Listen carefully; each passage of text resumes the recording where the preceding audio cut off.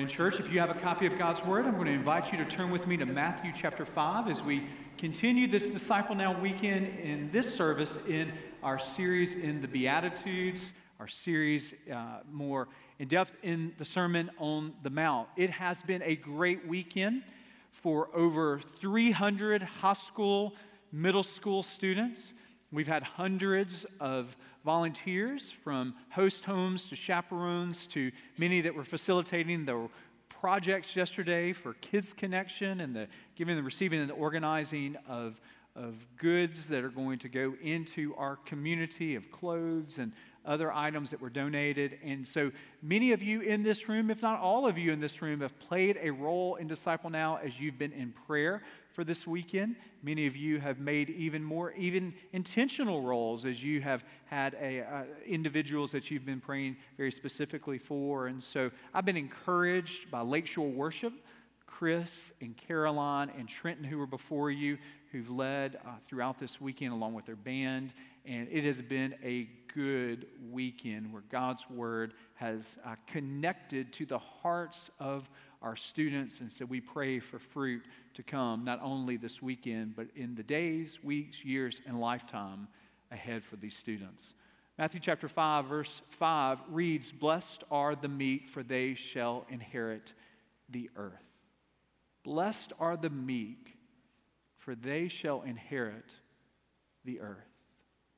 If you happen to be on a search team, let's just say hypothetically for a new CEO of a Fortune 500 company, or a presidential search for a university position, or even let's just imagine for a new coach, and you were to draw out the personality profile that was just absolutely essential for that new leader, what he or she would exemplify, the characteristics that would be evident in them, I would imagine that very few of us in our top 10 characteristics would have meekness on that list.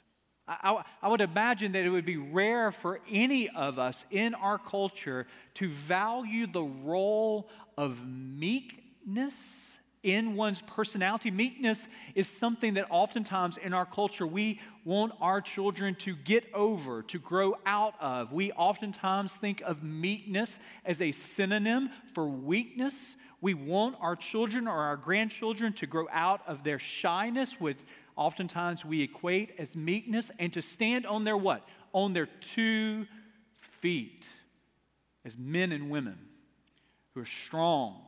Men and women of worth. And oftentimes we think of meekness and we think of it as someone who is a coward, or someone who is a pushover, someone who's not able to articulate carefully who they are and what they believe. And I would tell you, you are wrong, I am wrong, we are wrong when we equate meekness with weakness, because one of the characteristics of our Savior himself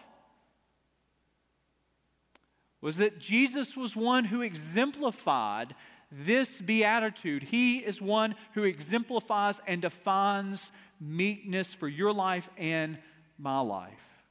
Well, we don't live in a world where meekness is valued. And guess what? Jesus didn't live in a world where meekness was valued. One of the problems that we often have when we talk about a word like meekness is that we don't have a full range of the meaning of that word, so we import meanings to us, and the worst of those meanings. And so I think it's helpful for us as we think about this beatitude in a new and a fresh way. I think it's helpful for us to see first and foremost the role of meekness in the life of a believer.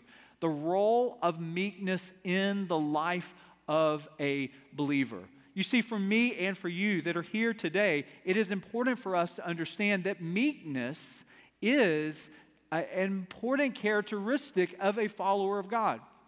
In our culture, oftentimes the antonyms, not the synonyms, but the very opposite of meekness is what we value in our culture. It's what we look for in leaders. We say, blessed are the aggressive, blessed are the assertive, blessed are the proud, blessed are the bold, blessed are the brash, blessed are the self-confident and the self-assured. And Jesus says, blessed are the meek.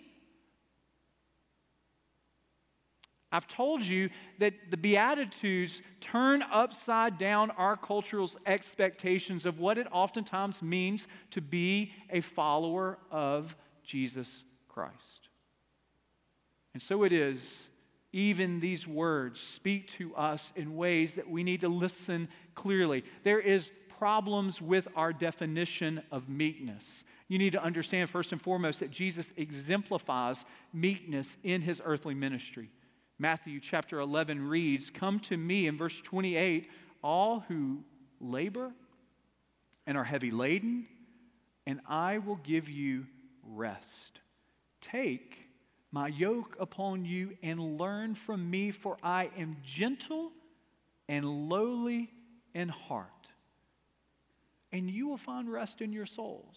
In Matthew chapter 11, verse 29, that word there for gentle is the same word that is translated meekness in Matthew chapter 5. So if you can't get your mind around meekness, think gentleness. Not only that, in Matthew chapter 21, we have the Palm Sunday prophecy of Zechariah. And here we have Jesus coming in, and we read, "Say to the daughter of Zion, behold, your king is coming to you, humble and mounted on a donkey." That word for humility, humble, is the same word in Matthew chapter 5 that is translated meekness. So again, to fully understand the meekness that Jesus is talking about, we must simultaneously talk about meekness, gentleness, and humility.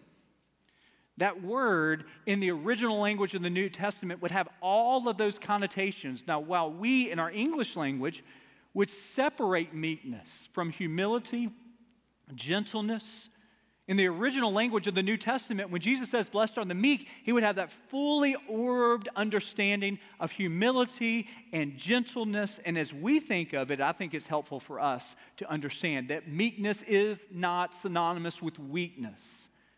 A meek person is not one who is a coward. A meek person is not one who is a pushover. A meek person is not one who will stand up for himself or herself. Jesus himself counters that prevailing image in our culture. When you think meekness is weakness, you listen to what Jesus said to the Pharisees. He did not hesitate to rebuke their unrighteousness when he says in Matthew chapter 23, "Woe to you, scribes and Pharisees, hypocrites! For you are like whitewashed tombs, which outwardly appear beautiful, but within are full of dead people's bones and all uncleanliness." What part of meek, mild, shy, pushover Jesus do you hear in that rebuke?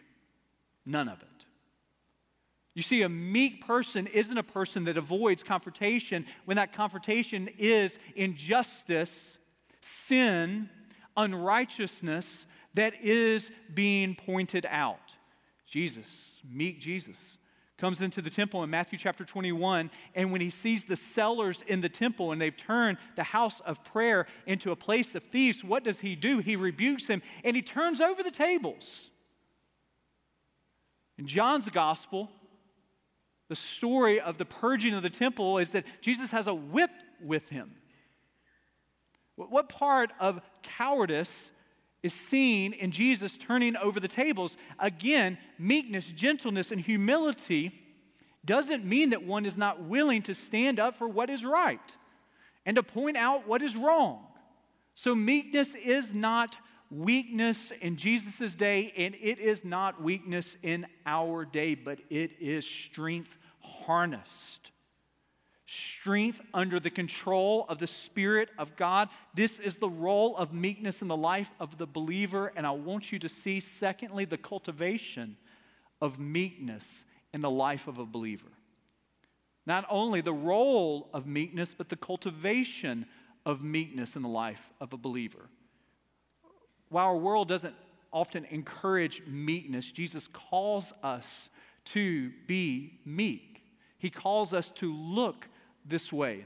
Notice in the Beatitudes that there's a slight shift in emphasis. We started with blessed are the poor in spirit, blessed are those who mourn. These are not calls to become a person who is more poverty of spirit. This is not a call to grieve over your sin. This is an announcement that God is with us in our poverty. God is with us in our grief. There's a slight shift of emphasis as we come to this section of the Beatitudes where Jesus says, blessed are the meek, blessed are those who hunger and thirst for righteousness, blessed are those who display mercy and peace and purity. Do you notice what Jesus is doing here?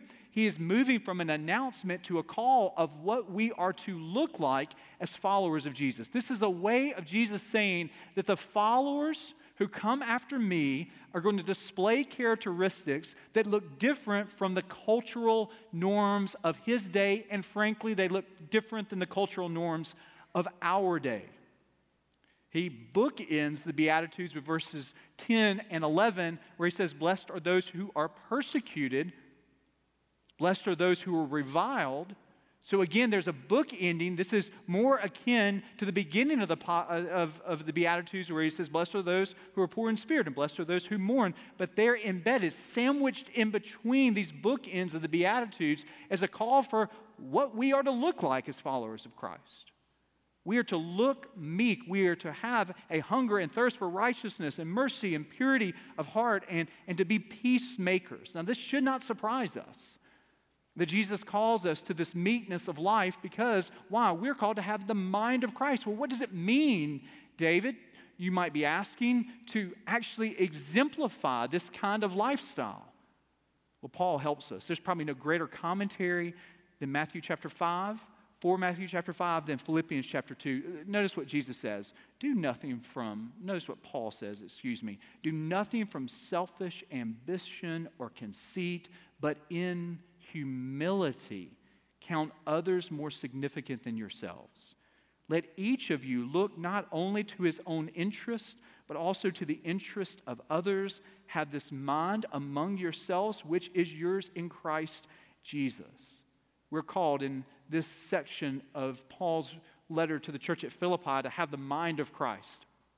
And as we grow in our relationship with him through the means of grace that we know to be prayer, the Word of God, the community of faith, as we are connected to him and we're dependent upon him through this, it changes the way we think.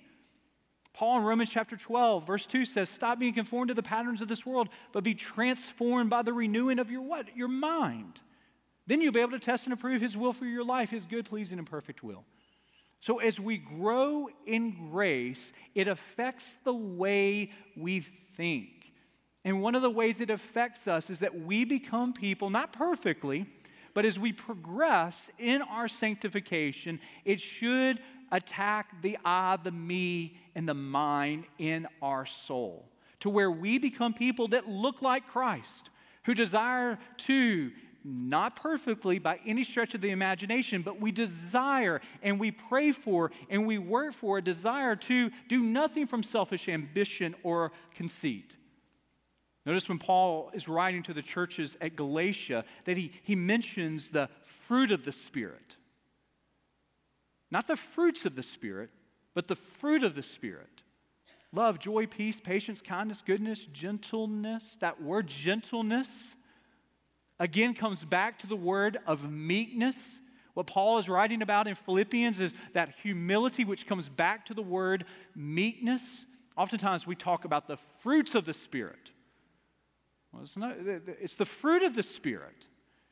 It's not a buffet line. It's not as if you've gone to Finley or eaten at Nikki's West and you say, you know something, I don't feel like fried chicken today. I tell you, if you go to Nikki's West, you better be ready with your order. You better know what you want to order. That was one of our favorite places to eat from 2001 to 2004, and we've come back, and it's still going, but you better be ready to order, lest you be left behind in the line there. But you can go to a place like that and say, you know something, I don't want mashed potatoes today, but fried okra, give me 2 scoops of that. I don't want broccoli today, but I want rice. And we oftentimes take the fruit of the Spirit and they become fruits of the Spirit, and we make them into a buffet line where we say, love, no, but joy, I'll take that. Gentleness, no, but yes, faithfulness, I'll take that. But no, it's the fruit of the Spirit that when He is in us and we are abiding in Him, He transforms who we are, and the fruit of that will be the meekness, humility, and gentleness. This is what He desires for your life to look like and my life to look like. And He is not content until we look more like Him in this area. Now, how do we do that? Now, this is what's ironic about meekness, gentleness, humility. You know this, I know this, that anytime we say, here's 7 steps to living a gentle, meek, and humble life, we've betrayed the essence of what we're talking about. The more you try to be humble, the further you are from humility. The more you talk about your humility, the more that you are living out a sense of pride in your humility. I am so proud of how humble I am. I mean, we see this. This is actors and actresses. This is the season in which they dress up and they have red carpets, and all of the attention of the paparazzi is set upon that elite group of Hollywood actors and actresses at the Golden Globes and the Emmys and the Oscars, and one after another, you will hear them receive an award and stand up before their peers, and they will say something like this: I am so humbled by this honor. I never could imagine this in a million years happening. I'm so undeserving. All of my peers who were nominated there, you're so much more worthy of this. They do all of that while they're reaching in their pocket, pulling out their prepared acceptance speech. And 99 out of 100 times, I'm sure there's one. I'm not saying there's never been a time where there's been authenticity in that room, but there's actresses and actresses, and even in their speech, they're performing. And the language that is acceptable is the language of false humility in our culture. And you understand, and I understand, that is not what Jesus is talking about here. Meekness, humility, gentleness, they're not products of how many times you say you're humbled by what something you thought you deserved in the first place to receive. Humility isn't something we talk ourselves into. Humility isn't something that we say, I'm today going to grit my teeth and be more humble. We end up further away in that pursuit. So humility has to be out of the overflow of an authentic, growing relationship with God. And the more time we spend with Him, the more we look like His Son. And if His Son is the picture of meekness, and we're being conformed more and more into His image, one of the things that eventually is going to be crucified in us is our pride. Not perfectly this side of heaven, but He desires to root that out to where humility is birthed in the hard, concrete heart of our soul. I remember when I was 19 years old, I was a summer missionary in Wales. Spent 3 months the summer between my sophomore year and my junior year as a Baptist Student Union summer missionary. And it was a wonderful, wonderful summer. I proposed to Danielle 2 days before I got on a plane and was gone for 3 months, which I would say was a good strategy because by the time I got back home, the whole wedding had been planned. I didn't have to look for colors or flowers or china. They didn't care what I thought, and I wasn't there, and it was all done. Good advice to any person thinking to propose. It is a good strategy just to get out of the country for 3 months. Now, I'll tell you, when I was in Wales, one of the things that I lived and worked out of this college camp that had students come in from all over Wales for week-long camps. Also, we did evangelism in the community. The community where I lived for 3 months was Bala. Bala is one of these small Welsh fishing villages that still has as a source of pride that they are Welsh speakers. So everyone's bilingual by the age of 4. The majority of the community is, but their language of commerce, their language in the schools is still in Welsh. So when we would go out to do evangelism, we would start with the Welsh that we were learning every morning. So I still remember David Dwyn Dusky Cymraeg, Dwyn Gweithio in Kalagobala. I would start with that when I would knock on a door, which means my name is David. I'm working at the college here in Bala, and I'm learning Welsh. And they would grin from ear to ear, so excited that I could speak their language. And then they would start into Welsh, and I would just look at them with this quizzical look and say, "I'm sorry, that's all I have right there. I don't know anything else, but it's a good start." It was interesting when I landed back home after spending 3 months in Wales. My brothers were there at the airport, and they what brothers would do, kind of pick on each other. There's not a whole lot of love lost right there, but they started looking at me with this weird look and said, "You sound strange." And then Danielle was there, and the time that we began to spend, the days after, the weeks after, she said, "You just sound different." Well, obviously, if you spend 3 months in a Welsh-speaking, British inflection, it's going to rub off on you. It rubbed off on my deep Mississippi drawl, and it was painful and comical for people to listen to. But it wasn't something I was trying to do. It wasn't something I was mimicking. It's just a principle that the people you spend time with, they rub off on you. That the things that you value are oftentimes things that your closest family members or friends value.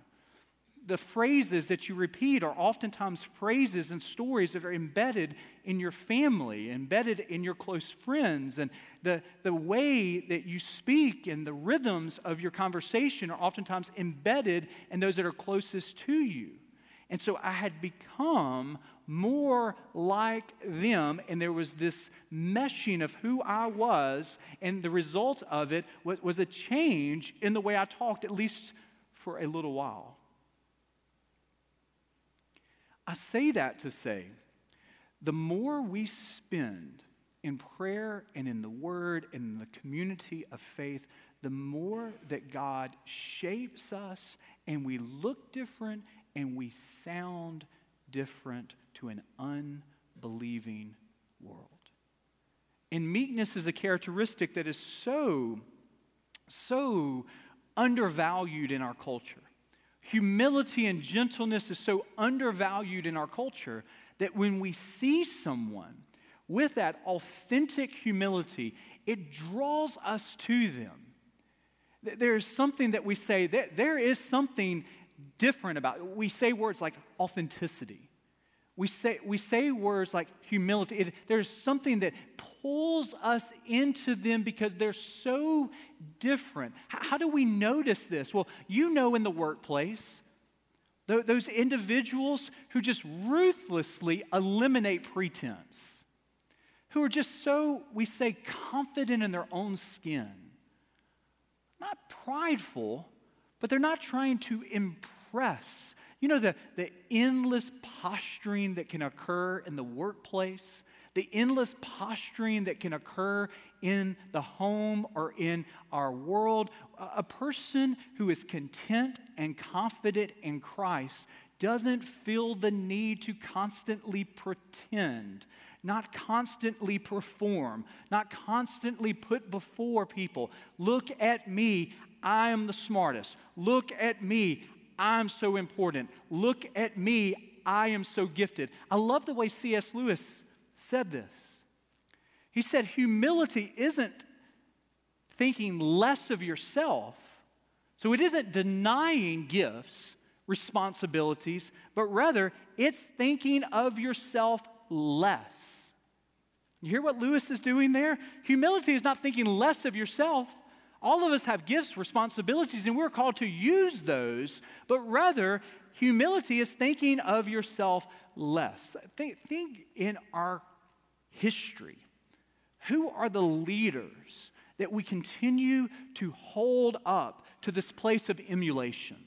Who are the leaders that we understand were not perfect, but there is something that transcends their leadership that we still learn from even today? It's interesting when you go back.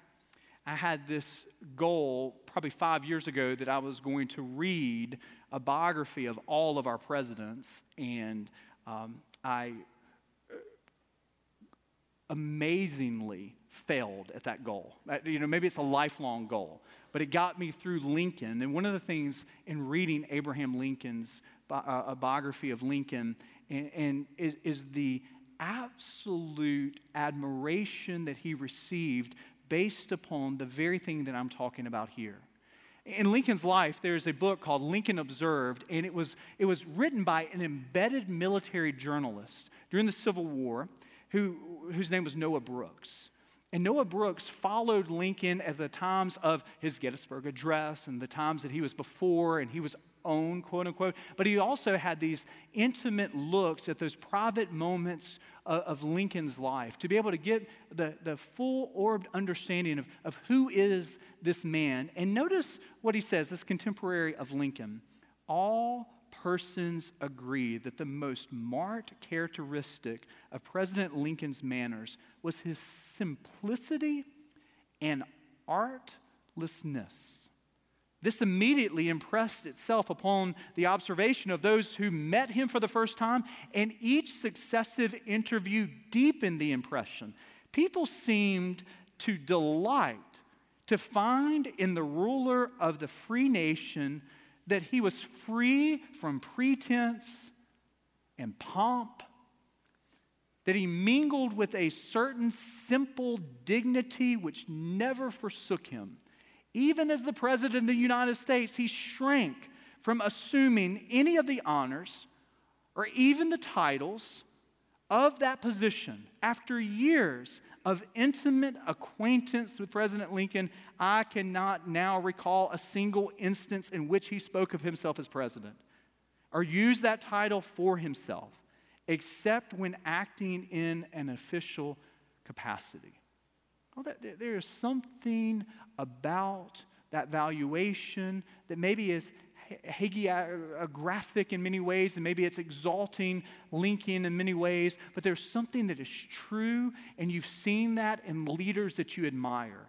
You see that in the workplace of those that you want to be like, a self-confidence that doesn't have to always parade itself before everyone. What is that?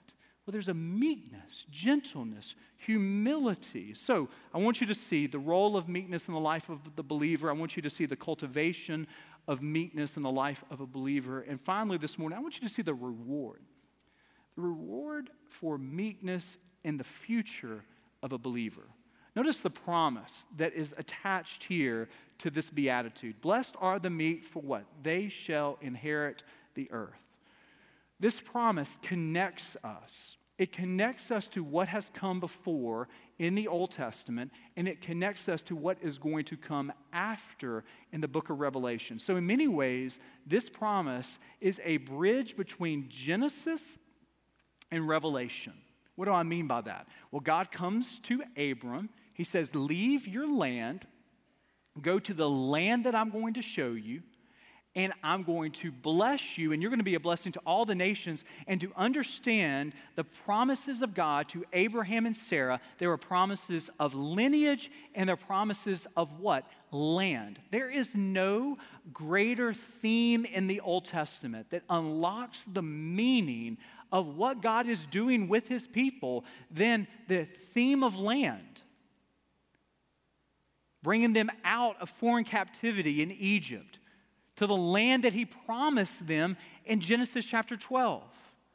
They get to the promised land after wandering, and they ultimately sin, and they're exiled out of the land. And when they're exiles in another land, they long to be back in the land. And then when you come to Jesus' day, you have Israel and you have these people that are living all across that Greco-Roman world that long to come back to the land. And the land was occupied by Roman occupation, and they were Jewish sects, S-E-C-T-S, called the Zealots, who said that we're going to get the land again, and the way we're going to get the land is by military might. We're going to overthrow Roman occupation, and we're going to bring ourselves, the Messiah is going to lead us, and this will be our land once and for all. And Jesus says, blessed are the meek, for they shall inherit the earth. That the receiving of the land isn't something that we do in our might and in our strength, in our power, but rather it is only something that we can receive as a gift from our Father. Blessed are the meek, for they shall inherit the earth. What does that mean? Well, there's continuity and there's discontinuity. The continuity is that we're still, as children of Abraham, called to inherit the land. What will that land look like? Well, John peels back the throne of where we are headed, and in Revelation 21 we read, "Then I saw a new heaven and a new earth. For the first heaven and the first earth had passed away, and the sea was no more. And I saw the holy city, New Jerusalem, coming down out of heaven from God, prepared as a bride ordained for her husband. And I heard a loud voice from the throne saying, 'Behold, the dwelling place of God is with man, and he will dwell with them, and they will be his people, and God himself will be with them as their God.'"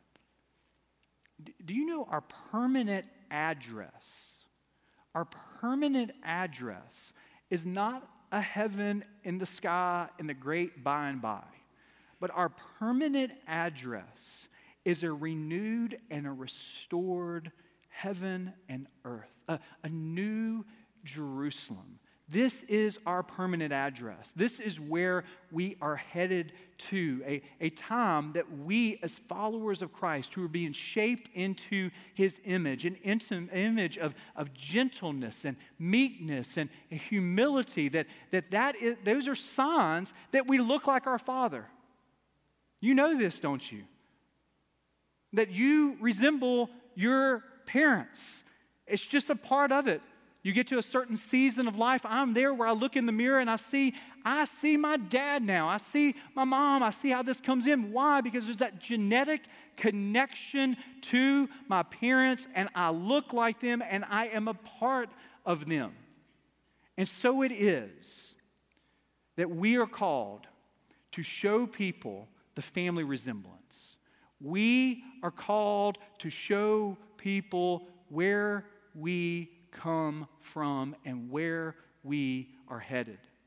And as we do that, one of the characteristics that is so countercultural in our society is that we will show them the family resemblance of meekness, gentleness, and humility.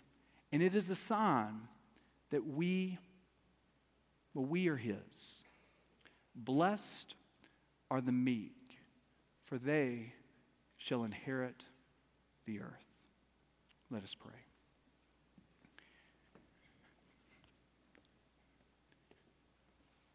It is in this moment, God, that we are reminded that it is only through the shed blood of Jesus Christ that we are your children.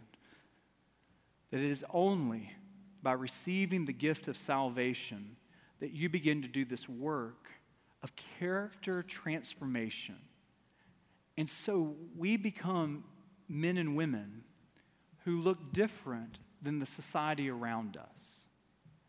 The society around us says that the prize goes to the brashest, to the boldest, to the self-promoters and the self-important. But you remind us that there is a quiet strength and confidence that comes in our knowledge of whose we are. We are yours, your children, bought with a price. So we thank you for our heritage in you. We thank you that you're continuing to conform us more and more into the characteristics of a follower, of Christ, that your personality, your attributes you desire for us to reflect. None of us in this room model meekness perfectly, humility perfectly, gentleness perfectly. We need your Spirit to forgive us where we fail you, to refine us more and more into your image. Help us see the absolute importance of these characteristics that were so embedded in you, our Savior, Jesus Christ, in your earthly life. And may we, with each passing day, begin to show people the family resemblance so that they may see our good works and glorify our Father in heaven. May that be our prayer. May that be our desire. It's in your name we pray. Amen.